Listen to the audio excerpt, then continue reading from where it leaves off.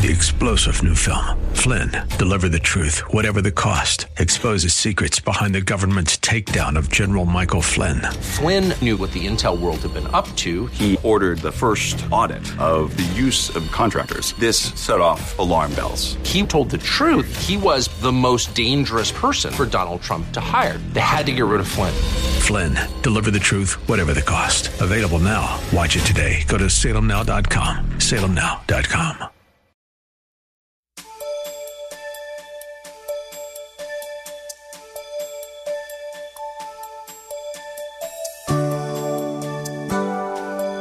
Thank you for joining us. The foundation of genuine salvation is based on our belief in and application of the entire uncompromised Word of God. We must live in it, walk in it, talk in it, aid in it, love in it, stand firm in it, abide in it, and so on. All love, honor, and glory belong to God. We must continuously strive to abide in the Word of God and all that we think, say, and do. This is the true measure of genuine salvation. Listen with Bible, pen, and paper handy as Pastor Rander enlightens us today on how to know if we are genuinely saved. If a person saying they're saved, but they're not keeping the commandments of God, then they are not what?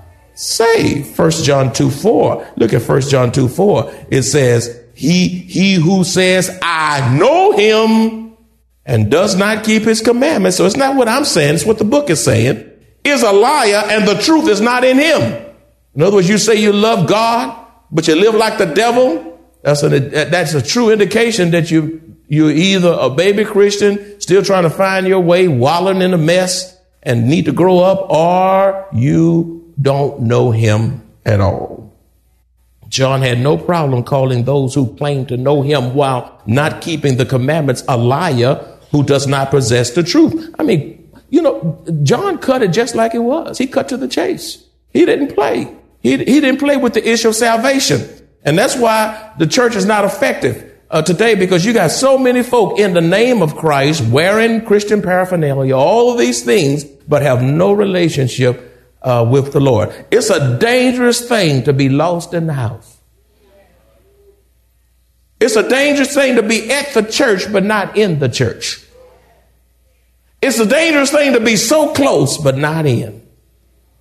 John had no problem calling those who claim to know him while not keeping the commandments a liar who does not possess the truth at all. A man's words must be tested by his works. A man's words must be tested by his works.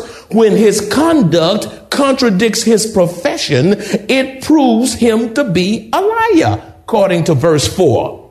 I reiterate, when his conduct contradicts his profession, it proves him to be a liar.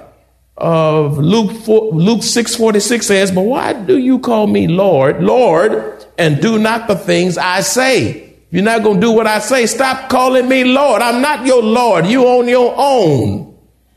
1 John 2:5 says, but whoever keeps his word, truly the love of God is perfected in him. By this we know that we are in him. In other words, we know that we're in Christ when we are obedient to his word. Our love for Christ creates a thirst for the word of God. And when the word of God is consumed, it brings us into spiritual maturity and fruitfulness. Those who love the word of God matures in his or her relationship with Christ, and mature folk in Christ are fruitful folk. Babies are not fruitful. Babies need help. Yeah, babies are selfish. And the worst thing you can have is a church full of spiritual babies. And my seat. My parking lot. Why I gotta do this? Why I gotta tie? Why? Stop whining. Babies whine. Mature saints praise God for the opportunity.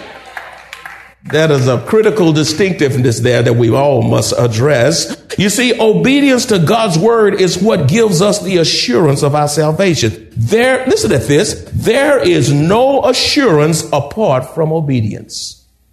If you're hit and miss, the day you obey, tomorrow you disobey, the day you feel saved, next day you don't feel saved, one day you own, one day you're off. One day you're blessing God, next day you cursing God, you cussing folk out and all that kind of stuff. Listen, you will struggle. You will struggle. There is no assurance apart from obedience. The more obedient you are, the more sure you are. Say that with me. The more obedience I am, the more sure I am.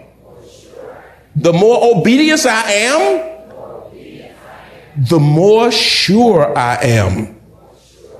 Thank you. Therefore, there is no assurance apart from obedience. Number 3, how can I know if I'm genuinely saved? Abiding in Christ gives us the assurance of our salvation. Abiding in Christ gives us the assurance of our salvation. You say, where is that? It's in verse 6. Look at the text. It says, he who says he abides. What does abide mean? It means to live in Christ. It means to remain in Christ. In him ought him also to walk just as he walked. So abiding in Christ gives us the assurance of our salvation. Let me ask you something. Is Jesus at home in you? That's a big question. Is he at home in you? Does he feel comfortable living in you? Now, how many of you know that you're saved? Let me see your hand. Come on, don't fool me. Nah, if you're not saved by the end of this message, you can get saved. But now you raise your hand saying, I have him. But now my question is he at home? Y'all hear what I'm saying? Is he at home in you? Does he feel, does it bring him pleasure and delight to live within you? You know, you can come to sister so-and-so, brother so-and-so's house, and you're going to spend the weekend over there. And they say, don't sit on that couch. That's why I got the plastic on it. And I want you to go from the bedroom to the kitchen to the bathroom back to your bedroom.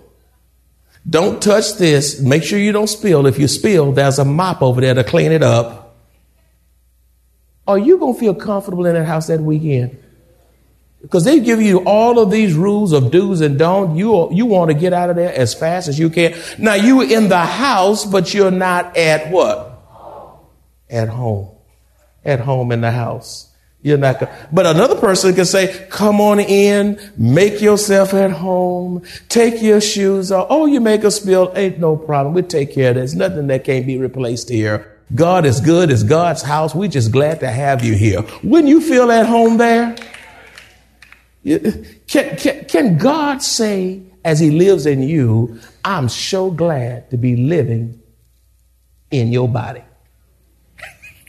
Or do you quench and grieve the Holy Ghost with lying and hypocrisy and sexual immorality and drugs and alcohol and stupidness and silliness and robbing God and acting unholy and bad motives until he's living in you, but he is cringing because of your lifestyle?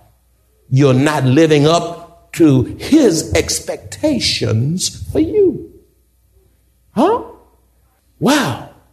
Abide, living in you, remaining in you, being at home in you, being comfortable in you. Even children, young children, ought to have a heightened sense of God's conscientiousness. The fourth way you can know you could be saved is this. Knowing that we have been forgiven gives us the assurance of our salvation. Knowing that we have been what? We have been what? Gives us the assurance of our salvation. It's in verse 12. I write to you, little children, because your sins are forgiven you for his name's sake. John begins verse 12 by calling all believers little children. Now, little children literally means born ones. Born ones. Forgiveness brings spiritual rest and peace of mind, which keeps us from unnecessarily beating ourselves up over past sins.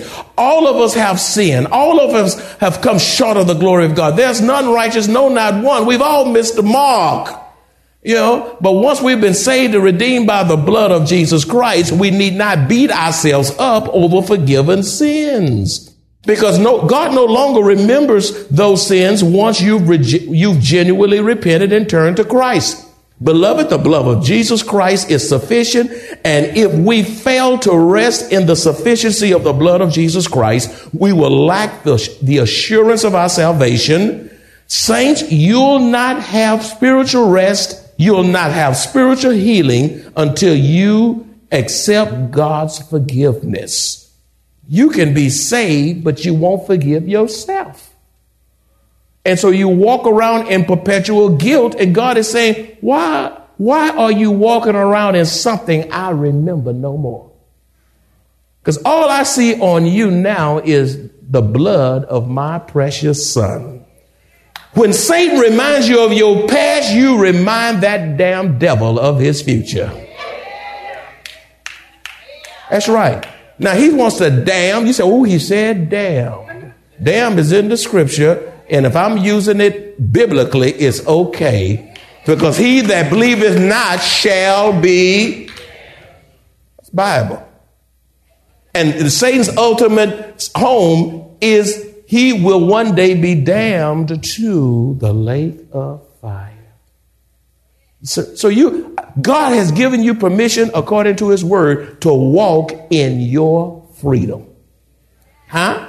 It's good to know when you're forgiven, because you don't have to slouch around and whine around and drag around.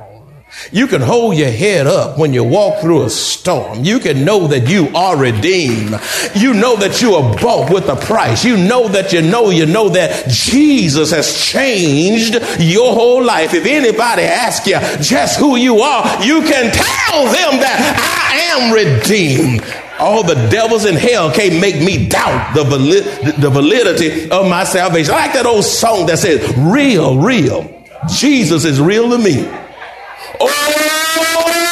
Oh, yes, he gives me the victory. So many people doubting him, but I can't live without him. That is why I love him so, because he's so real to me. Is he real to you? Do you know he's real to you? Oh, my God. My God. Let me give you, I'm getting myself happy. And, preaching makes you happy. God Almighty. Let me give you another sure sign that you're saved. Victory over Satan gives one the assurance of his salvation. When you experience victory over Satan, gives you the assurance of your salvation. 1 John 2:13 through 14. 1 John 2:13 through 14 says, I write to you, young men, because you have overcome the wicked one. I write to you, little children, because you have known the Father. Wow, you've overcome the wicked one. Who's the wicked one? The devil. Now, if you don't believe in the devil, he already has you duped. There is a real devil. And there are many millions of demons globally.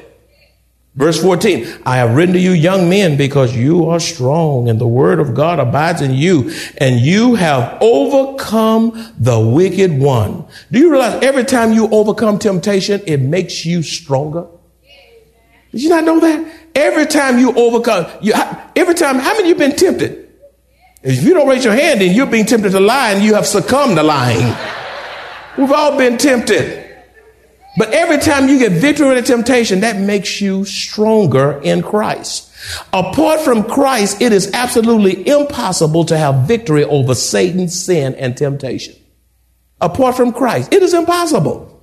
Only in Christ can you have victory over Satan, victory over sin, and victory over temptation. Because John 15:5 says, apart from him, you can do nothing. Abiding in Christ gives us the strength to help us overcome the wicked one. You have to enjoy living out your salvation experience. And when you enjoy God and intimacy with him, the closer you get to God, the more victory you'll have over the devil.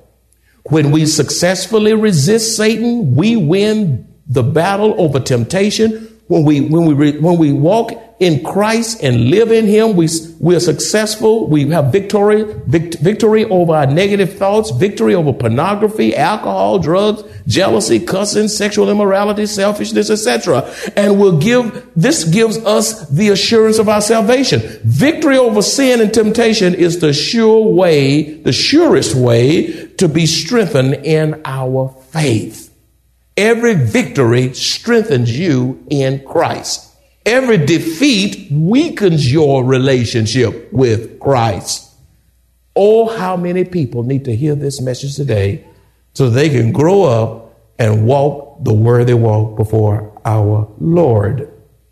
You see, another way you can be sure of your salvation is this. We can be assured of our salvation when we no longer love the world or the things in it. When we no longer love the world or the things in it. John 15:16, verses 15-16, it says, this is 1 John chapter 2, verses 15-16, it says, do not love the world or the things in the world. If anyone loves the world, the love of the Father is not in him. For all that is in the world, the lust of the flesh, the lust of the eyes, and the pride of life is not of the Father, but is of the world. You see, John points out that the world system uses three devices to ensnare Christian. Three devices. It's not 50 plus one devices Satan used to trip you. Y'all say, oh, Satan have a whole lot of ways. No, he only has three. You say he got 1 million of them? No, he don't. It's only three. You say, can you show me? Okay, glad you asked. One way Satan tempts us is through the lust, which is the desire of the flesh. Then it's in the passage, the lust of the eyes. It's through your fleshly tendencies. It's through your eye gate and through your pride. Those are the three. He said, that's it. Yeah, that's it.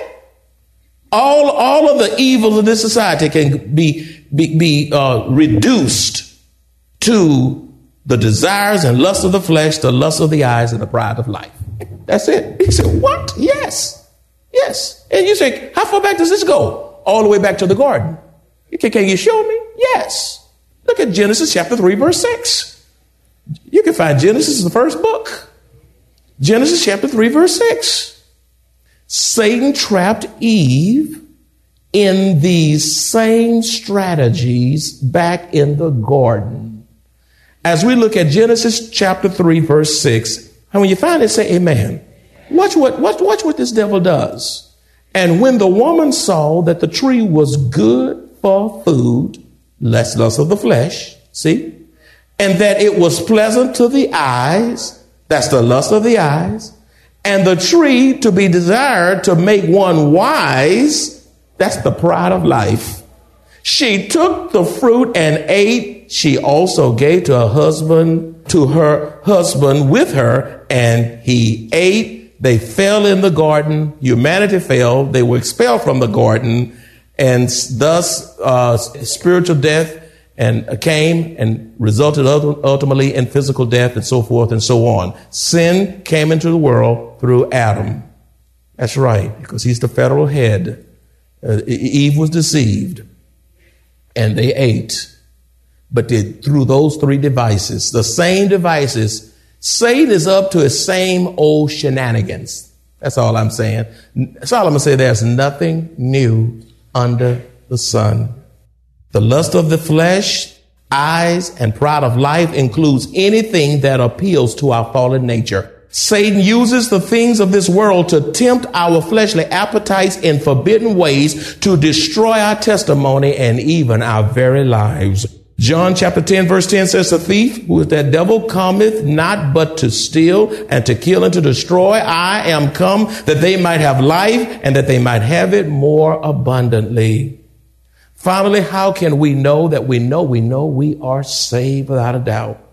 You know that you are saved when you love the brethren. That's right. When you love the brethren. 1 John chapter 2, verses 9 through 11. Look there, if you will. Verses 9 through 11 of 1 John 2, it says, he who says he is in the light and hates his brother is in darkness until now. And he who loves his brother abides in the light, and there is no cause for stumbling in him. But he who hates his brother is in darkness and walks in darkness and does not know where he is going, because the darkness has blinded his eyes. You know that you're saved when you love people. For God so loved the world. In other words, for God so loved humanity that he gave his one and only begotten son. In other words, when you love people, when you love the saints, it's a sign that you are saved. Not only should you love the saints, but you got to love sinners. Jesus was a friend of sinners. What scares me is that some of y'all don't like sinners. Your club is perpetually holy. You got a holy roly clique. You know, the newspaper boy saved, the mailman saved, the plumber saved, the dentist saved. Everybody come to your house saved. Everybody can walk in your house, got to be saved. Well, then now, where's your witness if everybody around you saved? It's a danger to just insulate yourself with saved folk. Now, it's a good thing. It's a great thing. And we ought to want to be around saved folk. But when you're so insulated that you don't have that you can witness, then your surrounding is too inclusive. Huh? You got to love sinners. I know how much you love them when you can come out there with me. We do once a month. We go out and knock on these doors and tell folk about Jesus. You know, folk get saved on the street. We knock all these neighborhoods around here. God didn't put us on these 34 acres to just look cute. He put us out here on all this property to reach more folk for him. I'm going to tell you something too. Not only black folk need saved, white folk need to be saved. You got some white folk just as lost as black folk. Hispanic folk need to be saved. Asian folk need to be saved. Children need to be saved. Old folk need to be saved. People need the Lord. That's right. That means the church is no place for racism. That's right. In the days of segregation, that was just an atrocity. When you had racism even in the church, when blacks couldn't worship together with whites in the name of God. It's a horrible thing. I was riding with one pastor. This was a number of years ago. He was on an executive committee with me as the Louis Palau Crusade was here back in 91. And this called my pastor friend of mine, and I called his name. His car was broken. And we get ready to leave the meeting. And he said, "Hey, Randa." I said, "What?" He said, "Can you take me to the church? My car's in the shop." I said, "Certainly." And so we were talking. He's a white pastor friend who no longer lives in the city now. He's up north. And so he said, "Do you realize the church you're going to as a black man did not at one time permit blacks to enter this church? When a black came into this church, they would get a taxi and taxi him to the east side." That's right. I said, "What?" And now I'm preaching in that very church that used to taxi folk to the east side. Tell me God ain't good. Tell me God is not good. God is breaking down barriers. You got to witness to all folk. All folk have to feel welcome here. We can't have an Afrocentric theology, just like they can't have a white-centric theology from the pulpit. The gospel is read. Everybody needs to be able to hear a bloody gospel and be saved.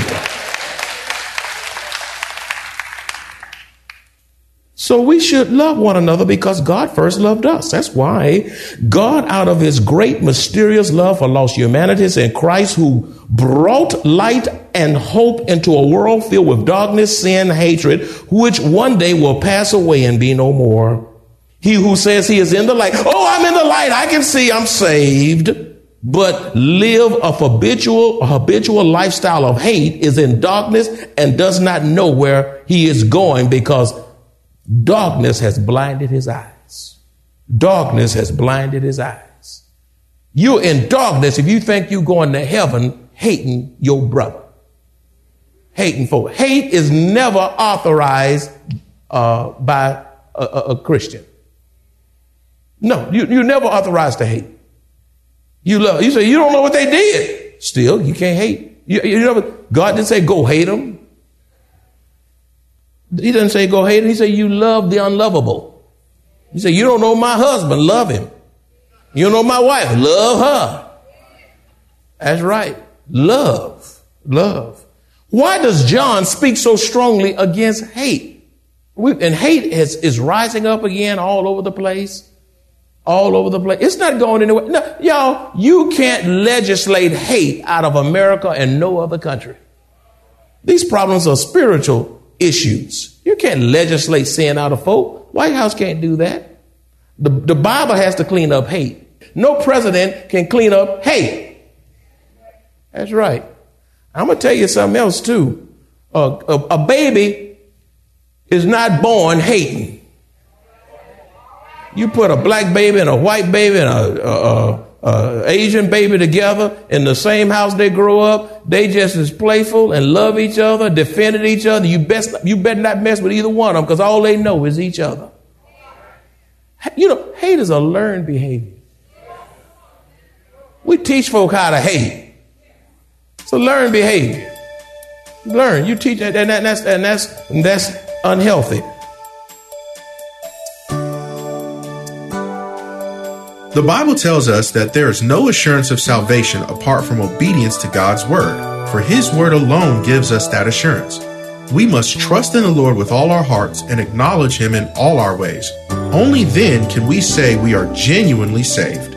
If you enjoy this kind of biblical teaching or would like to hear this message in its entirety, please visit www.maranathasa.org, where you will find an archive of audio messages, service times, direction to the church, upcoming events, and much more.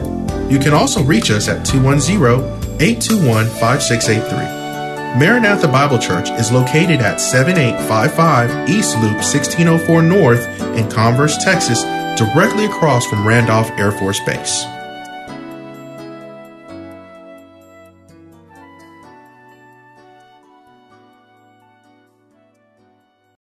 3-star General Michael J. Flynn, head of the Pentagon Intelligence Agency, knew all the government's dirty secrets. He was one of the most respected generals in the military. Flynn knew what the intel world had been up to. He understood its funding. He ordered the first audit of the use of contractors. This set off alarm bells.